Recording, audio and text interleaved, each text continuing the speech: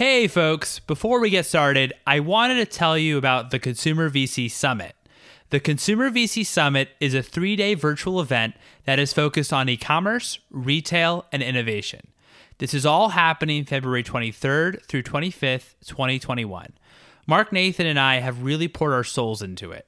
During the day is a mix of talks and panel discussions with some incredible founders and investors that focus on these sectors. In the evenings, we're going to be throwing networking events, and if you're a founder, you'll also have access to mentoring sessions, which means you'll meet 3 investors or industry professionals for feedback about your business. All of our talks and panels will also be available for replay with a ticket. Please check out summit.theconsumervc.com and enter ConsumerVC for a 20% discount. This is also located in the show notes. We look forward to seeing you there. Now on to the episode.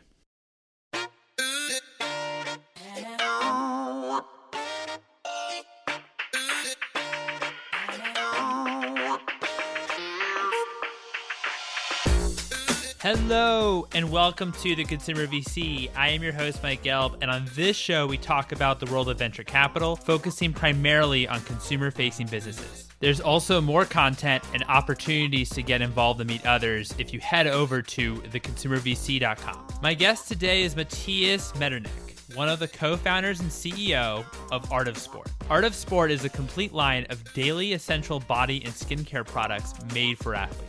Some of the things we spoke about were his approach to building a world-class skincare business, how he partners with athletes, and his thoughts around fundraising and investing in CPG businesses. Without further ado, here's Matthias.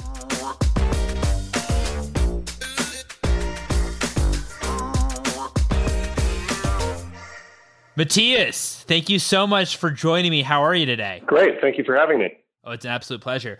So talk to me a little bit about the very beginning. What was the insight that led you to found Art of Sport? The insight was, I've always been of the opinion that, there are the very occasional light bulb moments for businesses, but more often than not, there are a lot of contributing factors. And, maybe there's post-rationalization that happens when you hear these stories out in the startup landscape where I was running through an airport and that's when I realized I needed this billion-dollar product. But inevitably, I think the reality is that a lifetime of learning and experiencing creates a lot of sort of tacit knowledge of the world, and then insights emerge along the way. And if you can knit those together with an awesome team and a sort of a blazing desire to bring that idea to fruition, I think, that can then yield the business. But there were 2, I would say, key contributing factors. The first one, I had grown up my whole life as an athlete and as an entrepreneur. And as an athlete, I sort of looked to brands like Nike. I looked to brands like Gatorade and Adidas, who all were quite emblematic of the sport meets culture brand world and really set the tone and inspired athletes everywhere to pursue their destiny. And their products would help you or enable you to do just that. And so as an athlete, I bought their shoes, I bought their performance fabrics, I bought their technical apparel.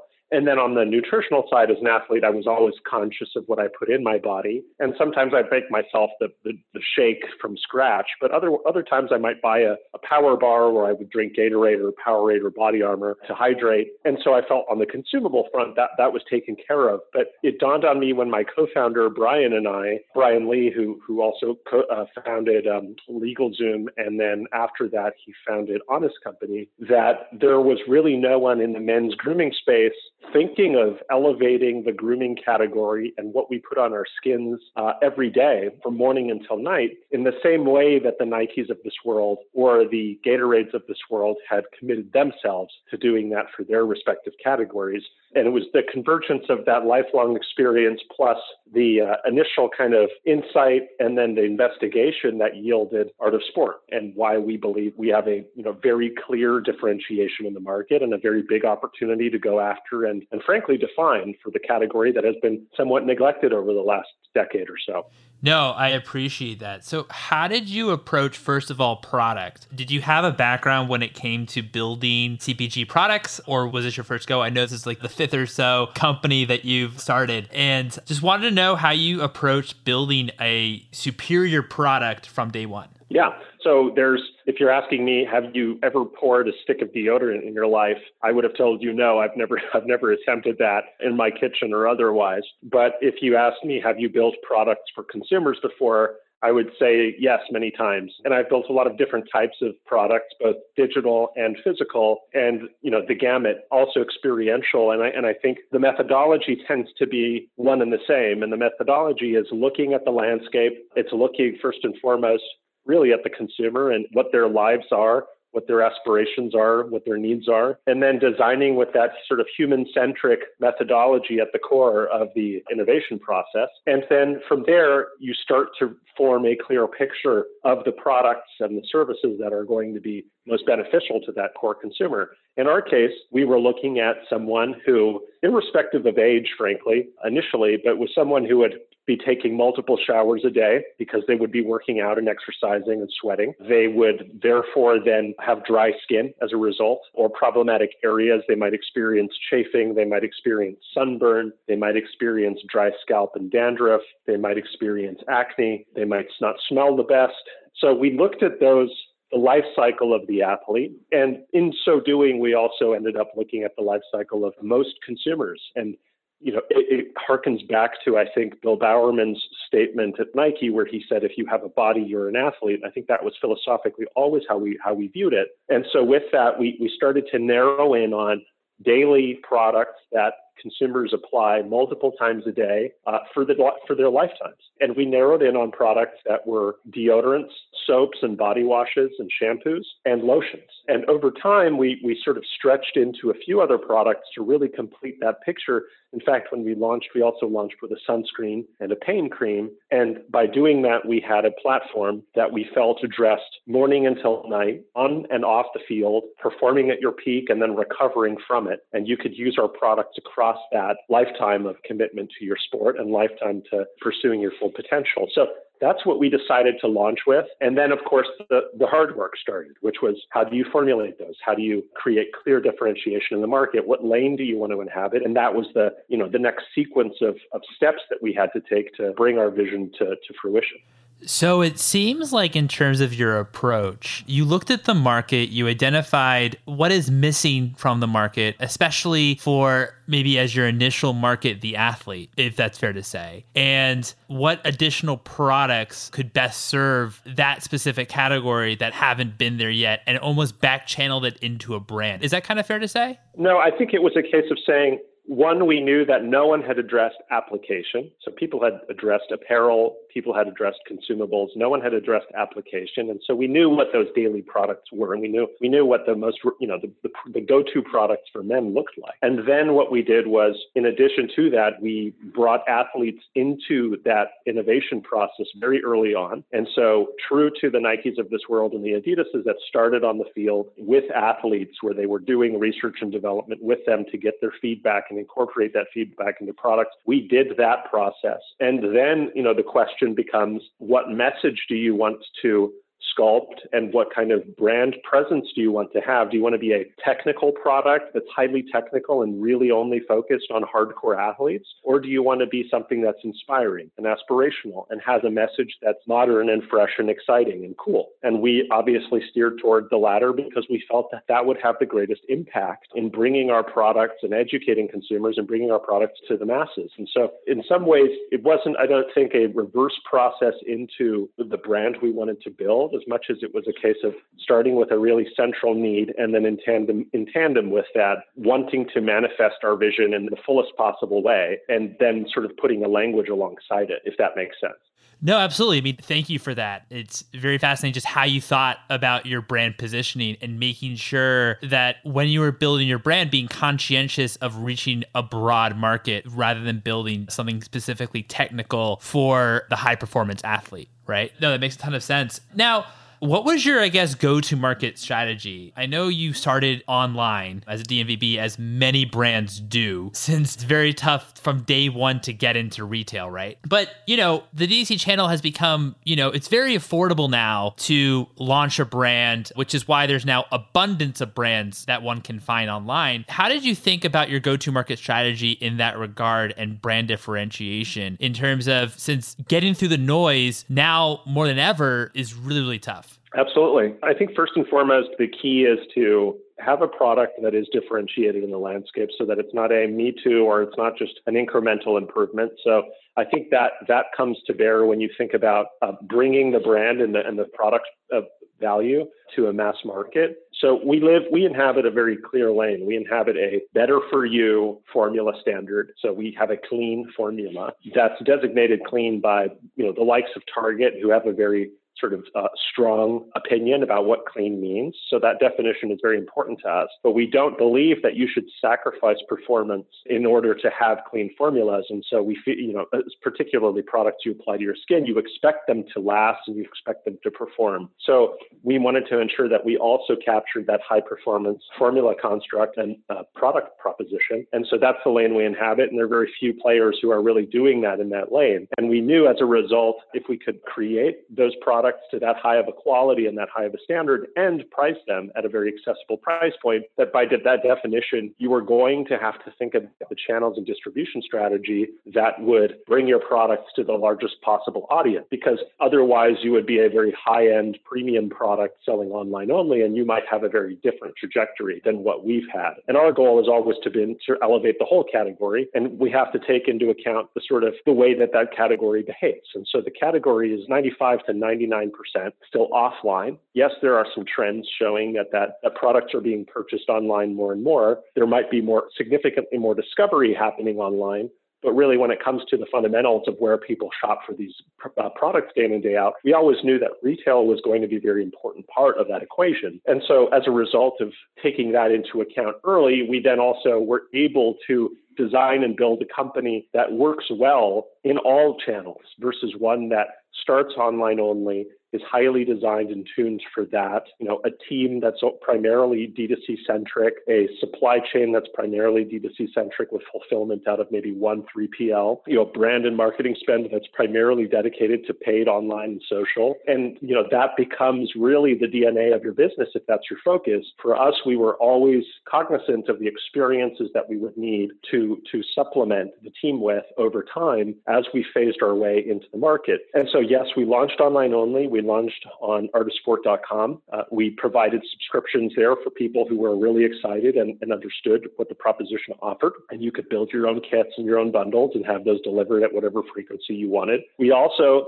somewhat counterintuitively launched on Amazon. Counterintuitive in the sense that most of the D2C and the Valley folks at the time anyway it's changing a little now. But we're very adamant about you have to have your web presence only and no other channel, and somehow Amazon will cannibalize or dilute that. That hasn't proven out, certainly not for us. And so we knew very early on that if we were going to manifest in the way that we wanted to, we needed to throw ourselves into the arena on Amazon early, and we forged an amazing partnership there. And by doing that early, we also asked ourselves, how do you get to scale on Amazon? How do you build a big presence? And so we put in place a number of initiatives in the back end that allowed us to supercharge the brand, and we became the best-selling men's grooming brand inside of the first 3 months that we launched. It had about 5,000 or 6,000 five-star reviews inside of the first year. And we even got to headline Prime Day with the late Kobe Bryant and launch a new deodorant fragrance that became the #1 bestseller on Amazon in that first year. And in tandem and concurrently, again, we were keeping our optics and our minds open to the retail landscape. We weren't going to rush it, but we started to become educated on the process, and we committed a significant amount of time and resources to understanding it. And then when we decided to go after it, we went after it in the biggest way possible with the largest partnership of its kind with Target. And we launched exclusively with Target. We launched 14 products, and we launched nationally, full chain at 1,600 locations with a huge amount of trade and marketing and PR support. And it's been a really interesting journey, and that we did that in our second year. So it's been a very quick and rapid succession to manifest the omnichannel presence and that distribution strategy. And that mirrors the appetite and really the mission that I outlined at the very start of our conversation, which was to elevate the whole category and bring these products to the masses. And you can only do that when you're really fully cognizant of the distribution requirements necessary to achieve that objective. So that's kind of in a verbose nutshell how we approached it. And so now we're really seeing that bear fruit as an omni-channel player where people can discover us either at Target or they can discover us online. and then they can cross purchase across the platforms that are maybe they're more habitualized and more familiar with as they become more and more familiar with the brand. And we provide lots of different ways to consume the product that mirrors that, becoming faithful and loyal to our products and our brand mission. Wow, I really appreciate that. You touched on a number of really interesting points, one of which is that when you thought about your strategy from very early on, you were thinking a lot about retail, about eventually going into retail. And, not every DNVB thinks about retail from the get-go. And I was wondering about how are you able to build a story and construct a brand that retailers wanted in your approach to a omni-channel strategy?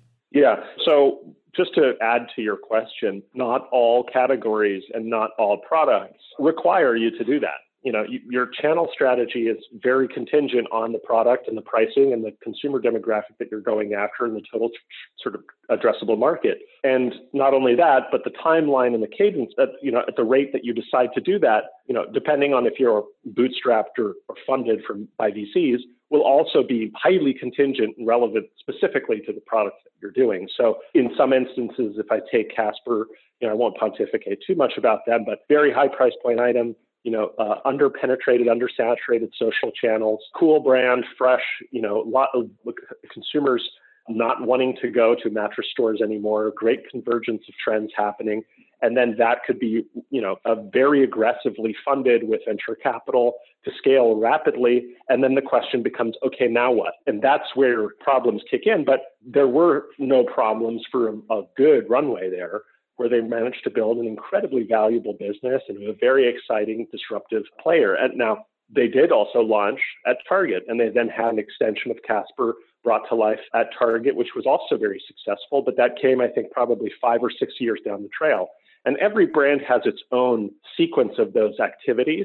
So it's important for me to sort of caveat what we just talked about with those nuances. There's no one size fits all, but the key is to understand the game that you're in and understand the way that consumers best shop your business and your products. And in the case of, going to your question about retailers, you have to understand, if you think about it at a 10,000 foot view, retailers are challenged, of course, by the dynamism of online platforms. So, Amazon has the luxury of having 3, 4, 5, 6, 7 million SKUs. And at any given point in time, there's no barrier really to entry. More products can flood into the space and they live or die based on popularity. So there isn't a buyer necessarily at Amazon having to curate the landscape, because that's not what it is. It's a marketplace. In retail, it's very different. These are curated experiences. The buyers have, only so much shelf space to work with. They obviously have booming digital platforms, which is super exciting for their future, but they also want to offer their consumers the best of the best, and they want to introduce them the best of the new. And so that is a really interesting reality that the physics there are different. And so the question from the buyer in a day and age where there's so much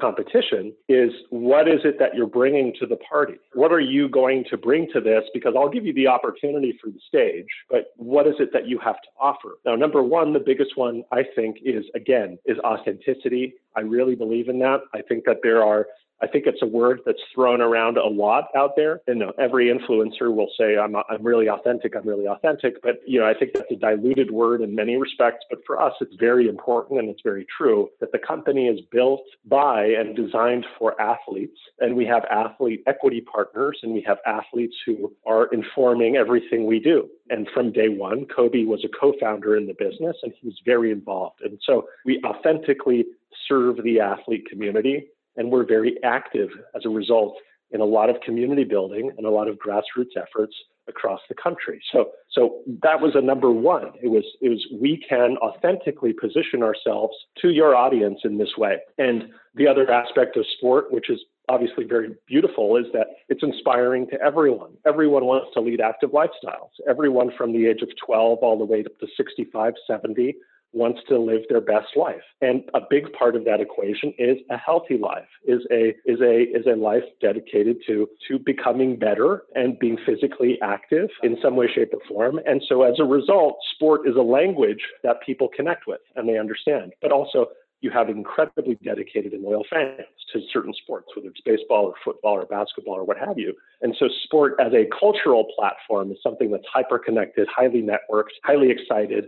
And throughout the year, at any given point in time, take Corona out of the picture, it's a very vibrant, dynamic community. So that's an amazing thing to talk about. You have upwards of 50 or 60 million Americans in the country who are actively involved in team sports. You have about 120 or 130 million Americans who consider themselves active. And so the question then from their perspective is actually more a case of, well, why isn't there an authentic player doing this? So if you can get to that point in the conversation, you have a lot of opportunity at that juncture to sort of, connect philosophically around the value that you're going to offer via their platforms. From there, it goes into a world of tell us about the products and why they're better. And no one is doing clean, high-performance product. Then the next question is, well, is this going to be affordable for the average consumer? Because we have hundreds of millions of people coming through our doors every week. So if you're going to charge this at a premium, it's going to neglect a very large percentage of our customer base. And again, our philosophy is, authentically connected back to the consumer in that we want every athlete,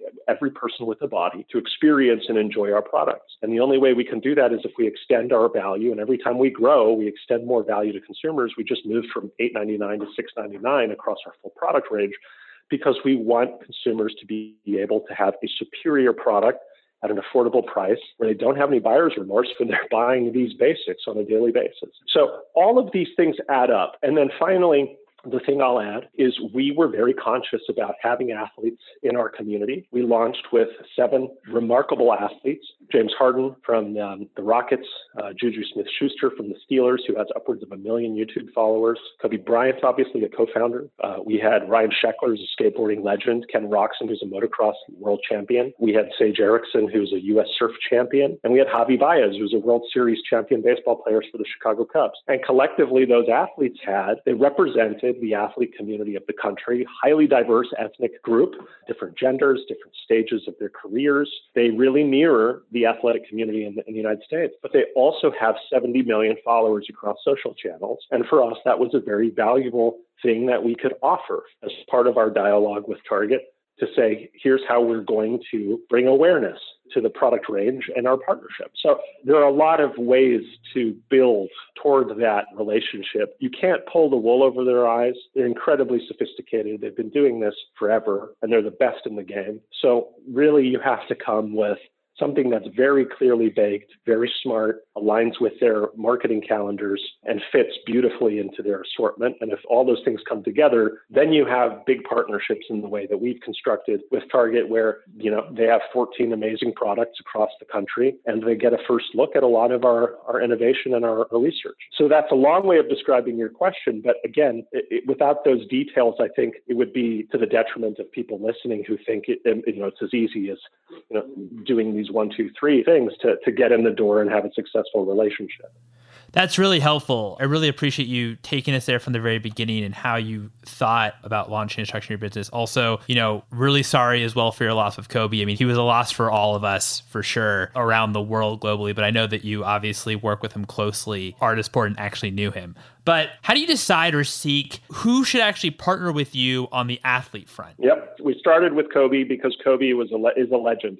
He is a legend still, even more so since he's passed. And having somebody who's a co-founder in the business who had upwards of 20 years experience building a sports brand that was culturally exciting with Nike is in of itself amazing. The fact that he was also one of the greatest athletes of all time and willed himself to that position through just sheer determination and focus was something that, of course, is that unbelievable pairing that I can't think of too many folks in the world that had that experience and have that passion for what they did. And then the third piece, of course, was his activism and his involvement with the athletic community, and in particular also young women through his daughters and their sport. And so his role as a mentor, his role as a coach was starting to come online in a really big way. And so we felt that as a co-founder with us, with Brian and I, would be an incredibly valuable partner. From there, we said to ourselves, again, we need to have this athletic community of athletes in our business represent the country. It can't just be one athlete who, plays golf or just one athlete who's, a soccer player. We need to have a cross section of the country because that's who our customers are. And also we are firm believers in having multiple and diverse opinions at the table. So when we went out to the world, we looked at the different sports that we felt really connected with the brand. Of course, basketball being a big central pillar, but we also complemented that with football and with baseball. These are team sports, most popular three in the country. And then what we wanted to do was make sure we also had the voices of athletes from action sports, sports that might not necessarily command all the TV airtime, but have thriving communities online and have really dedicated followers. And so motocross is an incredible sport. I would say they're some of the greatest athletes in the world because they have to wield that 400 or 500 pound bike around the track. Then we had skateboarding, which of course has a vibrant culture, rich history, amazing attitude. We also then added surf because we felt having someone who was literally performing their craft out in the elements like that was also particularly compelling. And Sage was our first female athlete. We just launched our partnership with Abby Dahlkemper, who's a World Cup champion soccer player. And that's how we started. And we had a Latino, we had African-American, we had white voices at the table. And again, we had young folks. Juju Smith had just been drafted into the Steelers, a big e-gamer. We had, folks who at the top of their careers, James Harden, he's going to have an amazing year next year wherever he ends up. Of course, Kobe overseeing that. And so that architecture provided an amazing perspective for us. They were all committed to helping us with the product. So they were all in a headspace where they said, we want to help build this company, which is rare. And then lastly, every single one of them had something culturally very rich and vibrant about themselves. James Harden, he's a standout character in the NBA. People recognize him. He's got a fantastic personality, great sense of humor, and he plays with a certain swagger that I think is very unique. And the same can be said about Juju Smith-Schuster, who is a content machine. He produces incredibly compelling content, partners with TikTok influencers, live streams himself playing Fortnite with Drake and Travis Scott. And we wanted the athlete to be fully represented as modern, as different, as culturally diverse and exciting and fun, so that we weren't just painting a two-dimensional picture of the athlete. And that's why we chose them specifically. So again, long answer, but there was a very clear and considered checklist. And we're very excited to have every one of them contribute in the way that they have toward launching the brand and building the brand so far.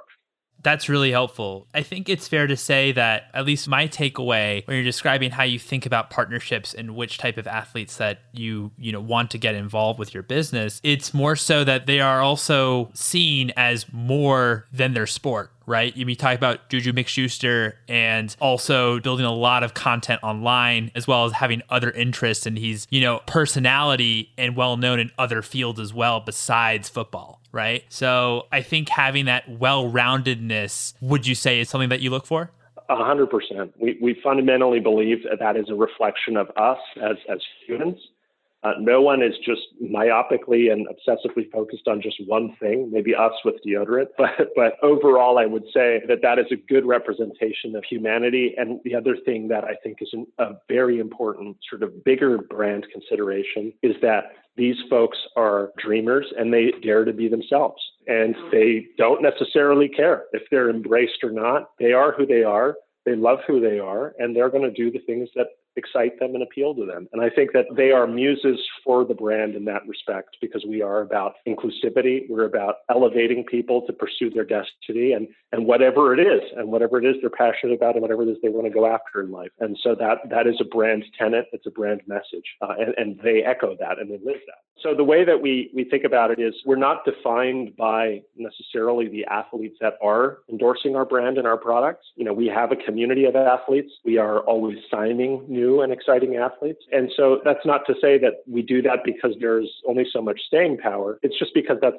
the nature of sport. There's always going to be folks playing sports and sort of emerging as new talents and exciting talents. So, if you look at Nike or Adidas, they've done that incredibly well. They haven't necessarily been singularly defined by a single athlete ever. And so that, the brand needs to stand on its own, and that we're committed to making sure that the mission that we have is clear and resonant and timeless, and that we work with amazing folks who embody those values. And then secondly, the thing I would say that's new and interesting is I think with the advent or with the emergence of social and social influencers and folks being probably more interested in the lives of people that aren't celebrities more than ever. I mean, if you rewind it 50, 60 years, we were kind of obsessed maybe with a very small group of people who had achieved international renown somehow. I think now there's a huge appetite to discover new people who are just doing their thing. And TikTok's all about that. It celebrates people doing, new, weird, fun stuff. But that's the truism of social in general, particularly the IG, Snapchat, and TikToks of this world. And so to that end, our activation and our work in the grassroots community with athletes who might not be household names, but who are doing great stuff and have smaller audiences, that I think is also a big part of how we affiliate with the athletic community. So we have the sort of pyramid, we have the stars, we have the folks on their way there. We also have, a wide range of different athletes across different sports, but then we also are very, very active in that grassroots community and celebrating athletes you might have never heard of, because we believe that the sum of all the parts is significantly greater than any of the individuals. And I think that that's, again, akin to what we've seen from great brands that have done that over time, like Nike and Adidas. No, that's really helpful. I love that. You're not only thinking about the great athletes of the world or even the folks that are up and coming, but also the folks that are just doing different things, are just have their own audience base and are influencers by themselves without, being in a league or anything like that. So I want to also talk a little bit about how you think about capital efficiency. I know this is a bit of a left turn here, but I know in our previous conversation we talked about, we've seen the past few years that, companies have really optimized for growth. And especially when, as it relates to the D2C channel, you had those early arbitrage opportunities, marketing opportunities on Google and Facebook that you had in the late 2000s and early 2010s that you no longer have, since your marketing costs are much more expensive. But I'd love to know just how you think about building a brand today and the constant battle between growth versus profitability. 100%. And that's a really big question that we probably need to record a whole separate episode for, because it's a fascinating topic. And it's one that, there are truisms and there are, unique approaches, and then those are always changing. So the best we can do is to remain dynamic. And so, the only rule is that there are no rules. And so there's an element of that at play here. But, I think in general, the way that I view these things, depending on the category again, is with a certain degree of conservatism that underpins kind of bold, big ideas. And so this could be my Achilles heel in that, I'm a skeptic until I'm a believer. And so I think that plays a central role in probably defining how we think about capital efficiencies and return on investment. So, we built a brand, we built a business that was very tooled for very rapid growth and big growth with amazing partners. And so we made an effort to build the rocket ship in tandem with that opportunity. But we also ensured that we could very quickly and very nimbly throttle things up and down across the organization as reality started to hit. And I think that, just using that metaphor a little bit more, the all or nothing approach is one that's a very dangerous one, particularly if you flirt with venture capital. And that all or nothing approach, you've seen rocket ships emerge, but you also have a 90% failure rate for a lot of others that are too quick to start, too quick to sort of rush out of the gate, hire up too many people, throw money at marketing, hoping it will work. And then, in some cases, it takes 2 or 3 years for those numbers to catch up with you, where you then realize, actually, we don't have a business here. So all of the cautionary tales I have lived with over the course of my 4 previous ventures, I think informed a lot of direction at Art of Sport. And our goal has been to make use of different channels in different ways with different criteria against each of the channels. We also have different criteria underpinning each of our retailer partners. And so we won't just arbitrarily go to every single retailer in the future because we're excited to get our product out to the world. We're very conservative and pragmatic about the types of partnerships we seek in retail that we feel will allow us to pursue our mission in an uncompromised fashion, where we're just losing money hand over fist and we're completely reliant on venture capital to keep the business afloat. And I think that's the nature of the game going forward. I think people are more educated, but you have to be in a position to accelerate as well. I've talked a lot about controls and levers and pulling back when things aren't quite the way that you want them, and stringent controls around driving toward profitability. and so on. But you also have to continue, despite that effort, to be balanced and think about ways that you can, in fact, throttle forward aggressively and very hard when you see signs of life. And I think those nuances with the right board and with the right leadership teams, that can work very well. And we're incredibly fortunate to have those partners in the business who understand that nuance. It's cases where there's misalignment and a misunderstanding the size of the prize or the speed that the prize can be reached, where you then start to see the rocket ships fall apart. And so that doesn't answer specifically in detail around our spending patterns and what we invest in and what we don't. But hopefully that's enough criteria for your listeners to sort of gauge what the control room looks like and, sort of, I think, what a good control room looks like versus a bad one. Yeah, that's really helpful. Really helpful. Just how you really are approaching growth, but also at the same time being extremely mindful about capital efficiency, even though you've raised, venture capital, because I know that especially with consumer goods, I was actually just talking about this with an investor earlier, how investing in like software companies is different to investing in consumer businesses. And, you have to be a lot more mindful in terms of capital efficiency in consumer businesses because it's not a binary outcome. Yeah, that's true. I think there's nuance there as well. So every category has its own natural ceilings. And I wouldn't say natural ceilings, I would say just sort of chapters. And sometimes the transition from one chapter to the next is quite brutal and quite precarious, and comes with further limitations on the optionalities for the outcome. So for instance, if you're doing 20 or 30 million in revenue and there's a tremendous amount of runway left for you, then that will bear fruit in the way of potential premiums that an acquirer might apply when they look at your business.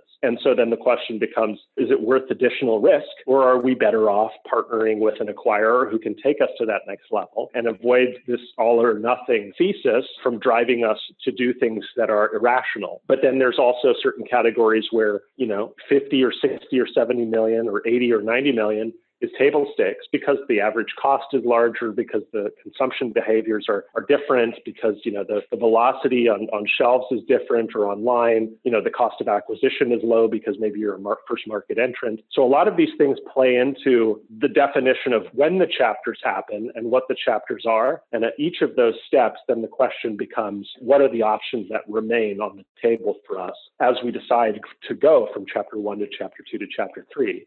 And I think that's where in the early chapters, you do have potential for binary outcomes. So that is there. There are 10x returns that are very possible for early stage investors within the CPG categories. Software, very different, but it's once you get to a point where you are now available at every single retailer. Your cost of acquisition is going up and up and up. Those numbers maybe don't look as good as you wish they did. You're sort of having to think about product extensions. You're having to think about internationalizing the business. That's where, all the capital efficiency, they start to slow down. That's where you start to see problems with your product assortments and write-offs. That's when you start to see your marketing budget stretch too thin and the growth slowing. And that's when you start to have real problems with outcomes and the potential outcomes within those spaces. So I wouldn't write off CPG as one where there are no binary outcomes. It's just a question of stages and chapters and understanding when those happen based on the addressable market. Yeah, that's a great point. It's a really, really great point about how you shouldn't also just bulk all of CPG into as there's not one definitive right answer. It's category dependent as well as just different stages. I like how you said chapters too. That was helpful. I can't let you get out of here until we talk about your fundraising strategy, since this is a venture capital podcast. And so I'd love to know how you thought about raising capital in the early days. Yeah. So I've been in businesses where I've bootstrapped it myself or where I've raised, very small sums of capital to prove out various ideas and so on. And one thing I've learned is that certain ideas, when they're valid, particularly when their goal is to drive to volume, they require the correct financing. And I've seen a lot of businesses that have a lot of potential where they just raised way too little. And, I also have an aversion to raising too much. So that's coming from somebody who's a cynic when I think about, what is the ultimate type of business to build? In my mind, it's a business where you own the whole thing and you grow it profitably. Like that is the North Star. That is the best possible business you can build, I believe. But that's not to take away from businesses that raise billions of dollars and they exit, and it's spectacularly. I think those are a lot of fun too. But I just want to make clear, like the goal is not to raise a ton of money. I think that is something that is a passe concept. When you can get get it because your business is going in the right way, then great, go for it and do it. But I don't think that as a definition, as a rule, is by any means a barometer for success. So with that, I would say, that cynical approach was applied to art of sport. And Brian and I, we thought long and hard about, if we're going to engage with athletes of this caliber, if we're going to try and disrupt this aisle, if we're going to look to big partnerships like the one at Target, then we're going to have to be in a position to fund it. And we're not going to be in a position to slow roll this or bootstrap this ourselves. And so we also knew that the category needed to have a market leader. It needed to have a brand that was of the next generation. And investors were, of course, very keen to have a good operating team, but also one where there was an opportunity to shake up the category and be a disruptor. So we had the potential, we had the luxury, I think, of thinking about, okay, how much capital are we going to need here? We were incredibly lean for the first 6 or 7 months, where it was essentially, a small team of 2 or 3 people, where we were developing the formulas and developing the product range and developing the brand message and the story and so on. And as we started to see how big and dramatic this could be, if executed correctly, that's what determined, a lot of the business model and ultimately a lot of the investment that would be made. So that's how we worked our way back into the ultimate amount of money that we decided to launch with. And we were also cognizant that, per my point about omnichannel, we wanted to be in a position to experiment. We wanted to be in a position to learn. And we also wanted to be in a position to throttle up, per my previous point, if we saw a pulse, without having to necessarily run back to the well and try and raise more capital. So those were a lot of the key kind of deciding factors when we thought about it. And then once we got into business, again, my philosophy about how to build a business and how to do that in a healthy way will put us in a position where we're not going to be reliant on venture capital for the continued extreme growth that we're about to see. So, I can probably say this now, but, we are going to probably 8 to 10x our retail footprint next year. We're going to be launching a bunch of new products and categories that I'm incredibly excited about, and we'll continue to be the fastest growing brand in the country in men's grooming. And, we're not necessarily having to do that by raising a monster round of money just because we have to. And to my point about your previous question, really about, how do you think about outcomes and how do you think within the CPG category? Again, that's where the challenges with the category come in, because if you start to raise too much because you're not running a smart business, that's when, the optionality that you have at the end of all of this, if you do decide to sell, that's when things become problematic, because now you've raised money in a way that doesn't conform with the potential exit outcomes for the business. And so that also plays into it. And that's my point about early stage investors in a business and the potential returns they can get in the CPG space versus later. And that's when you want to make sure that you're very clear about the chapters and the physics that are governing what you're doing. That's excellent. I really appreciate you kind of painting a picture about how you think about fundraising and really making sure that on one hand, and I guess that this is part of the balance, right? You want to build a massive business and you think that there's a real opportunity there, which it seems like from already what you've done. I mean, my word, there certainly is a business there. And especially, that's great in terms of the 8 to 10x. So at the same time, knowing early on that you needed to raise capital because of the size of business that you wanted to create. But on the other end of the spectrum, making sure you don't over fundraise and raise too much capital, as we've seen with other companies, then the exits become difficult to maneuver, to say the least. So what's one book that inspired you personally and one book that inspired you professionally? That's a good question. There are 2 that do stand out, and for different reasons. I'm not a big subscriber to self-help books.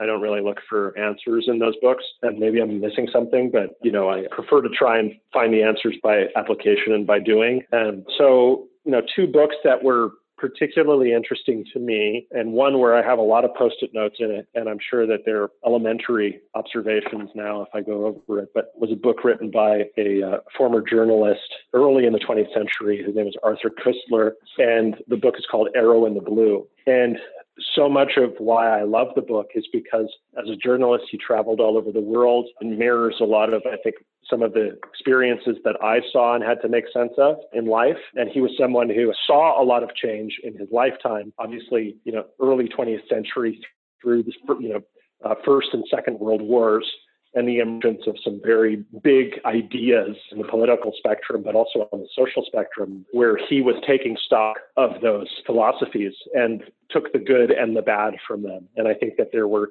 some very compelling perspectives for somebody who wasn't entrenched in their worldview and was amenable to change and was taking lessons wherever he could find them. And he was a bit of an adventurer and a bit of a badass. So that's probably why it appealed to me on a personal level, was because it was inspiring to just see people being able to live varied lives and adapt their way of thinking on a constant basis. And so that was the personal answer, Arthur Koestler's Arrow in the Blue. And then on a professional level, there's a book by H.W. Brands called American Colossus, and somewhat contentiously titled The Triumph of Capitalism from 1865 until 1900. And what was so compelling there from a professional level was narrowing in on the early emergence of capitalism, a few of some of the key kind of players in the game that, in our day, it's the Elon Musks of this world, but that was who they were in that early era in a real frontier town. And also having to design the systems that enabled them to build these giants. For the first time, there was no playbook. There were no set standards of how you do things. There weren't software tools you could use for free. These guys had to, and gals to a lesser extent, but in the book, it's primarily men because of that era, had to figure this shit out all by themselves. And that was professionally very exciting. And it was, using the tools and the mediums that they had, which was not the information age, but it was the industrial age, and making things and forging things and serving the world through that infrastructure was something that I think on a professional level was so exciting to see. And there was one particular section, if I remember correctly, describing Vanderbilt, who would tour his factory floors every day religiously at the age of, I think, in his 70s. And he would obsess about, the smallest, most mundane seeming detail happening on the factory floor. And he would come up with a solve for it. It was literally moving a pot from one side of the cauldron, moving a cauldron from one place to another. And he would solve it in his spare time. And over the course of his career, he had made all of those tiny little impacts to afford him a business that could undercut everybody in the game, because everything had been so finely optimized and finely tuned and brilliantly thought out. And I think professionally that just resonates with me, as everything matters and everything in a business should matter. And certainly the humility that allowed him to go into the business and dig around and tool around in his factories to find those problems is sort of emblematic of a student of life. And I hope to carry myself in a similar way, whatever the outcomes. Thank you. Thank you for sharing. Both those books sound really fascinating and really also very, very happy. I mean, you're very original. No one else previously has mentioned either of these books. So excited to add these to the book list. But I mean, I'm going to have to add these to my personal book list because these both sound really interesting in their own ways. And I really love the Vanderbilt example about how everything matters. What's the best piece of advice that you've ever received? I've said this before. The best piece of advice that I've received is from my parents, who said that I should just get a safe job. And they were both remarkable people who did amazing things in their careers. But my father was a post-World War II generation child born in 1935 in Europe. So he saw some pretty horrible things and grew up with a mindset that was just very different from what we're living now. And so I think being told to just get a steady job is probably the reason I'm not doing that. And also they gave me a computer early on in my age, which allowed me to do a lot of dreaming. So I think it was the combination of those two elements, one that was hugely enabling for me and sort of identity defining, and then one that was almost a challenge, sort of what can you do with this thing and prove to us that there's something more there than, I don't know, in the diplomatic service or as a lawyer. And so that's the advice. I think that's really spurred me on. I love that. That is awesome. And I'm sure, also maybe put a bit of a chip on your shoulder too. Oh, massive. Yeah. The worst kind, the biggest chip. Exactly. Well, Matthias, this has been a lot of fun. Thank you so much for your time. Thank you. Yeah, I'm sorry if it's just word salad. My head of marketing always tells me to just fucking get to the point and talk about art of sport. And I always end up, I'm a sort of a student of things. And so I'm just fascinated by the context, not so much the answer.